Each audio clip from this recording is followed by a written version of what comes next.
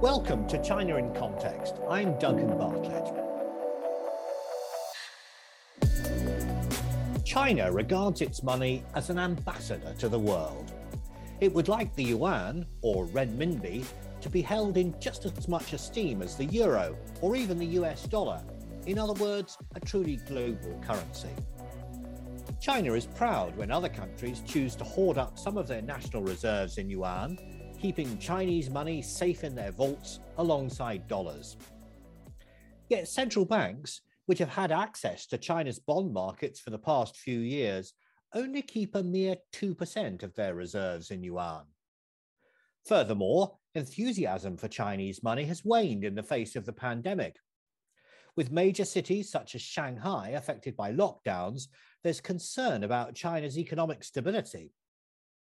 Well, I'm delighted to welcome to the podcast today Arthur Kroeber, a founding partner of Gavekal Dragonomics, a China-focused economic research firm. His book, China's Economy, What Everyone Needs to Know, is published by Oxford University Press. Arthur, welcome to China in Context. Hi, I'm delighted to be here. Let's start with something basic. Can you help me by solving a linguistic puzzle? There are two words for Chinese money, renminbi and yuan. Are they the same thing? That is a point of perpetual confusion. They are the same thing. They can be used interchangeably. The Chinese language distinguishes between a formal title for the currency viewed as a whole, and that's renminbi, and the word that you would use if you're just saying, well, I'm going to pay for this restaurant meal and I'll give you 50 yuan. You wouldn't say 50 renminbi. So there's essentially a formal and an informal way to refer to the currency, but they're referring to the same thing. Well, thank you for explaining that. Many experts say to me that if the yuan is to be a truly global currency, it needs to be set free. In other words, they challenge the idea that its price needs to be controlled. Can you run through for us why the Chinese intervene to maintain their preferred exchange rate, and also explain to us how they do it? China is a large exporting country, so they have a lot of goods that they export, but also a lot of goods that they import. And they're also a big investment destination. So a lot of people want to bring in capital into the country to invest in factories or the stock market or the bond market or whatever. And I think for a country like China, one of the problems is that if you just had totally unregulated flows of money in and out, the value of the currency would bounce up and down quite a lot, depending on how popular it was that month or that quarter as an investment destination. So for many, many years, their basic policy has been to make sure that the fluctuations in the renminbi exchange rate are pretty modest.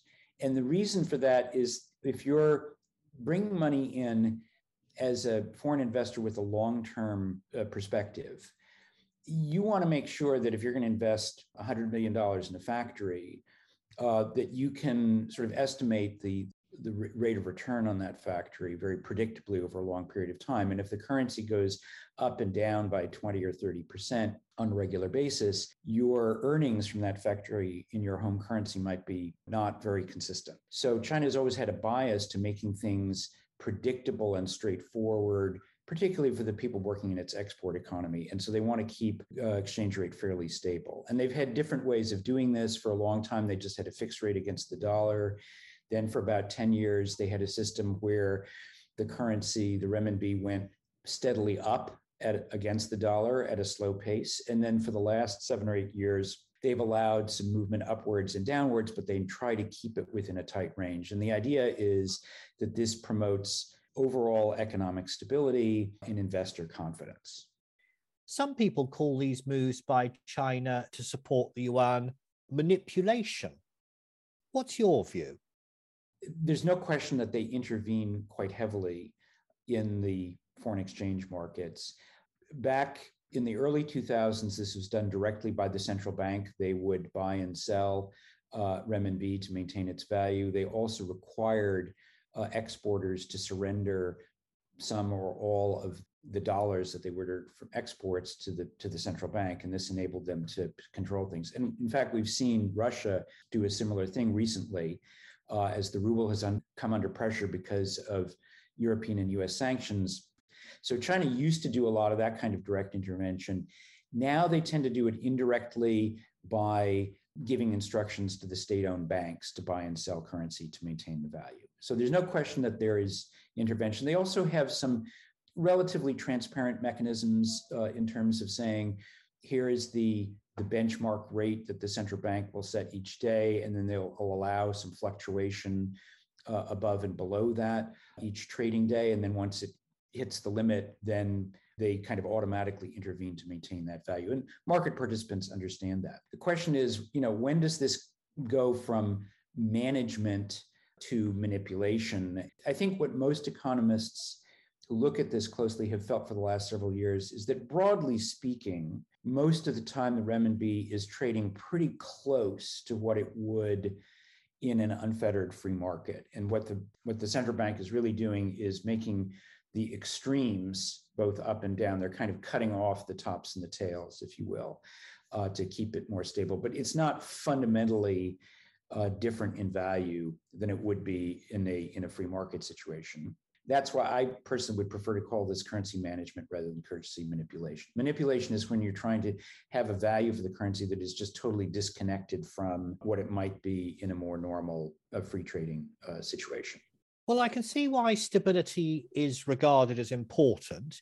It was the word I read the most in reports about the big political meeting held this year. Isn't it in everyone's interest for China to keep the yuan's value steady by means of these exchange rate controls? After all, fluctuations in the currency could potentially be very disruptive for China's trade partners. Well, I think there are different ways of looking at that. So first of all, if you look at the way that they've managed the currency over the last several years, sometimes they intervene to support its value, to make it stronger. Sometimes they intervene to make it weaker. And that's actually what they've been doing, I think, for much of the last few years. The currency has been very strong, and they want to prevent it from getting a lot stronger because they're afraid that that would weaken their exporters. And I think this is where it becomes troublesome, because other countries would like to be able to trade with China on a level playing field. And if China is deliberately suppressing the value of currency and keeping it a little bit weaker than it would normally be, then this disadvantages other countries that are trying to export to China, because what that means is if you're keeping the currency a little bit weaker than it would be, then you're reducing the purchasing power of Chinese people to buy foreign goods. So I think there's a fundamental difference of opinion here. The Chinese view is that stability is really important. You have a stable value of the currency that's more or less aligned with its market value most of the time. That's good for China. That's good for everyone else. And I think a lot of people in the rest of the world will say, well, no, you're managing this in a way so that you always have a little bit of an advantage on the export side, and we always have a little bit of a disadvantage in trying to sell goods to China. And this has been persistent over time. So if you look at China's trade surplus, it's been very large for many years. And in fact, has gotten larger the last 2 or 3 years during the pandemic. And its currency policy arguably plays a role in sustaining that perpetual trade surplus. I understand that China wants to maintain monetary independence, but I have a question about the relationship between the government and the central bank, the People's Bank of China. My understanding is that Xi Jinping takes a fairly hands-off approach when it comes to the central bank's actions. What's your analysis? China has a central bank that is essentially directed by the government. The People's Bank of China does not have the kind of independence that we have learned to take for granted for the Bank of England or the European Central Bank or the Federal Reserve, where the monetary authorities can pretty much do what they want and they don't take orders from the government.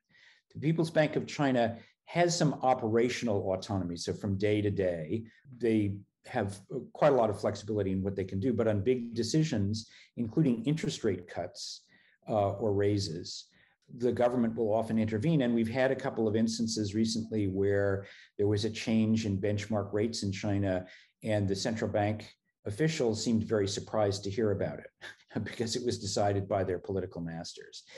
But a lot of the big decisions are still determined by the State Council, which is China's governing body, or even by the Politburo, which is the Communist Party governing group.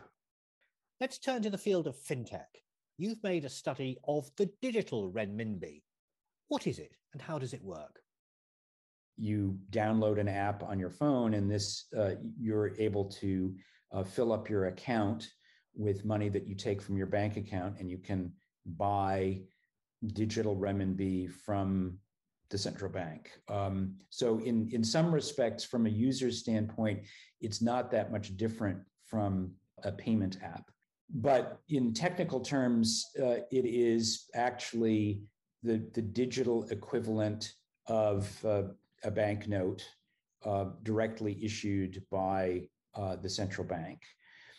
And I think the reason that the central bank in China has been interested in creating a purely digital form of its currency, one is they do have an interest in reducing friction for payments. By reducing these fees, you can make it theoretically cheaper and easier to move money around. So that's one reason. The other is, frankly, surveillance.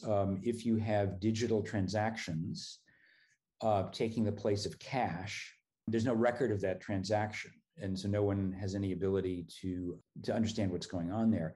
With a digital currency, every transaction has a record. So even if I'm technically anonymous, when I'm making the transaction, there is a digital record of the transaction. I find it interesting that you mentioned the word surveillance.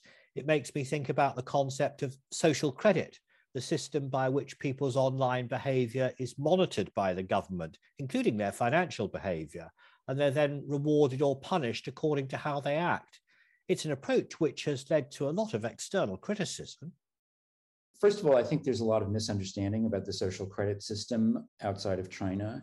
So I think there's this idea that people have that it's a fully formed database of everything that people do online that results in an algorithm creating a score, like a credit score for you. And it just doesn't work like that.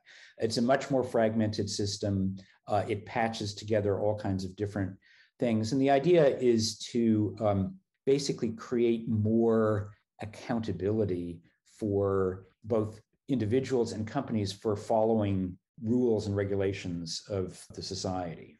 It does clearly have some, if you will, some Orwellian potential if it ever became sort of a more comprehensive, all-seeing surveillance system. But I think at present, it's better compared to a whole host of things that we have, in other advanced societies for creating compliance and enforcement of laws, not least the credit score that particularly in the United States, has an enormous impact on your ability to open a bank account, get a loan, borrow to buy a car, whatever. There are a lot of aspects of the social credit system that essentially are not that different from what we would consider to be normal sort of credit scoring mechanisms. But it does exist within a political system which is obsessed with the idea of controlling and surveilling everything. So there's a risk that it becomes a much more sort of totalitarian mechanism of control. And theoretically, the digital currency could play into that in the sense that if you had a large proportion of online transactions moving away from Alipay or WeChat Pay into the central bank digital currency, the government would have more direct ability to monitor individual transactions and then trace them. Right now, this is a hypothetical interest because the digital currency accounts for less than 0.2% of online financial transactions in China. It's really minimal. But it does create a potential capacity for more comprehensive surveillance of financial transactions. Thank you, Arthur, for making these important economic ideas come alive. That was Arthur Kroeber, a founding partner of Gavekal Dragonomics, on the line from New York. This podcast is produced by the SOAS China Institute, part of the University of London, and you can find out more about our courses and research at soas.ac.uk. But for now, that's all from us here at the China in Context podcast team.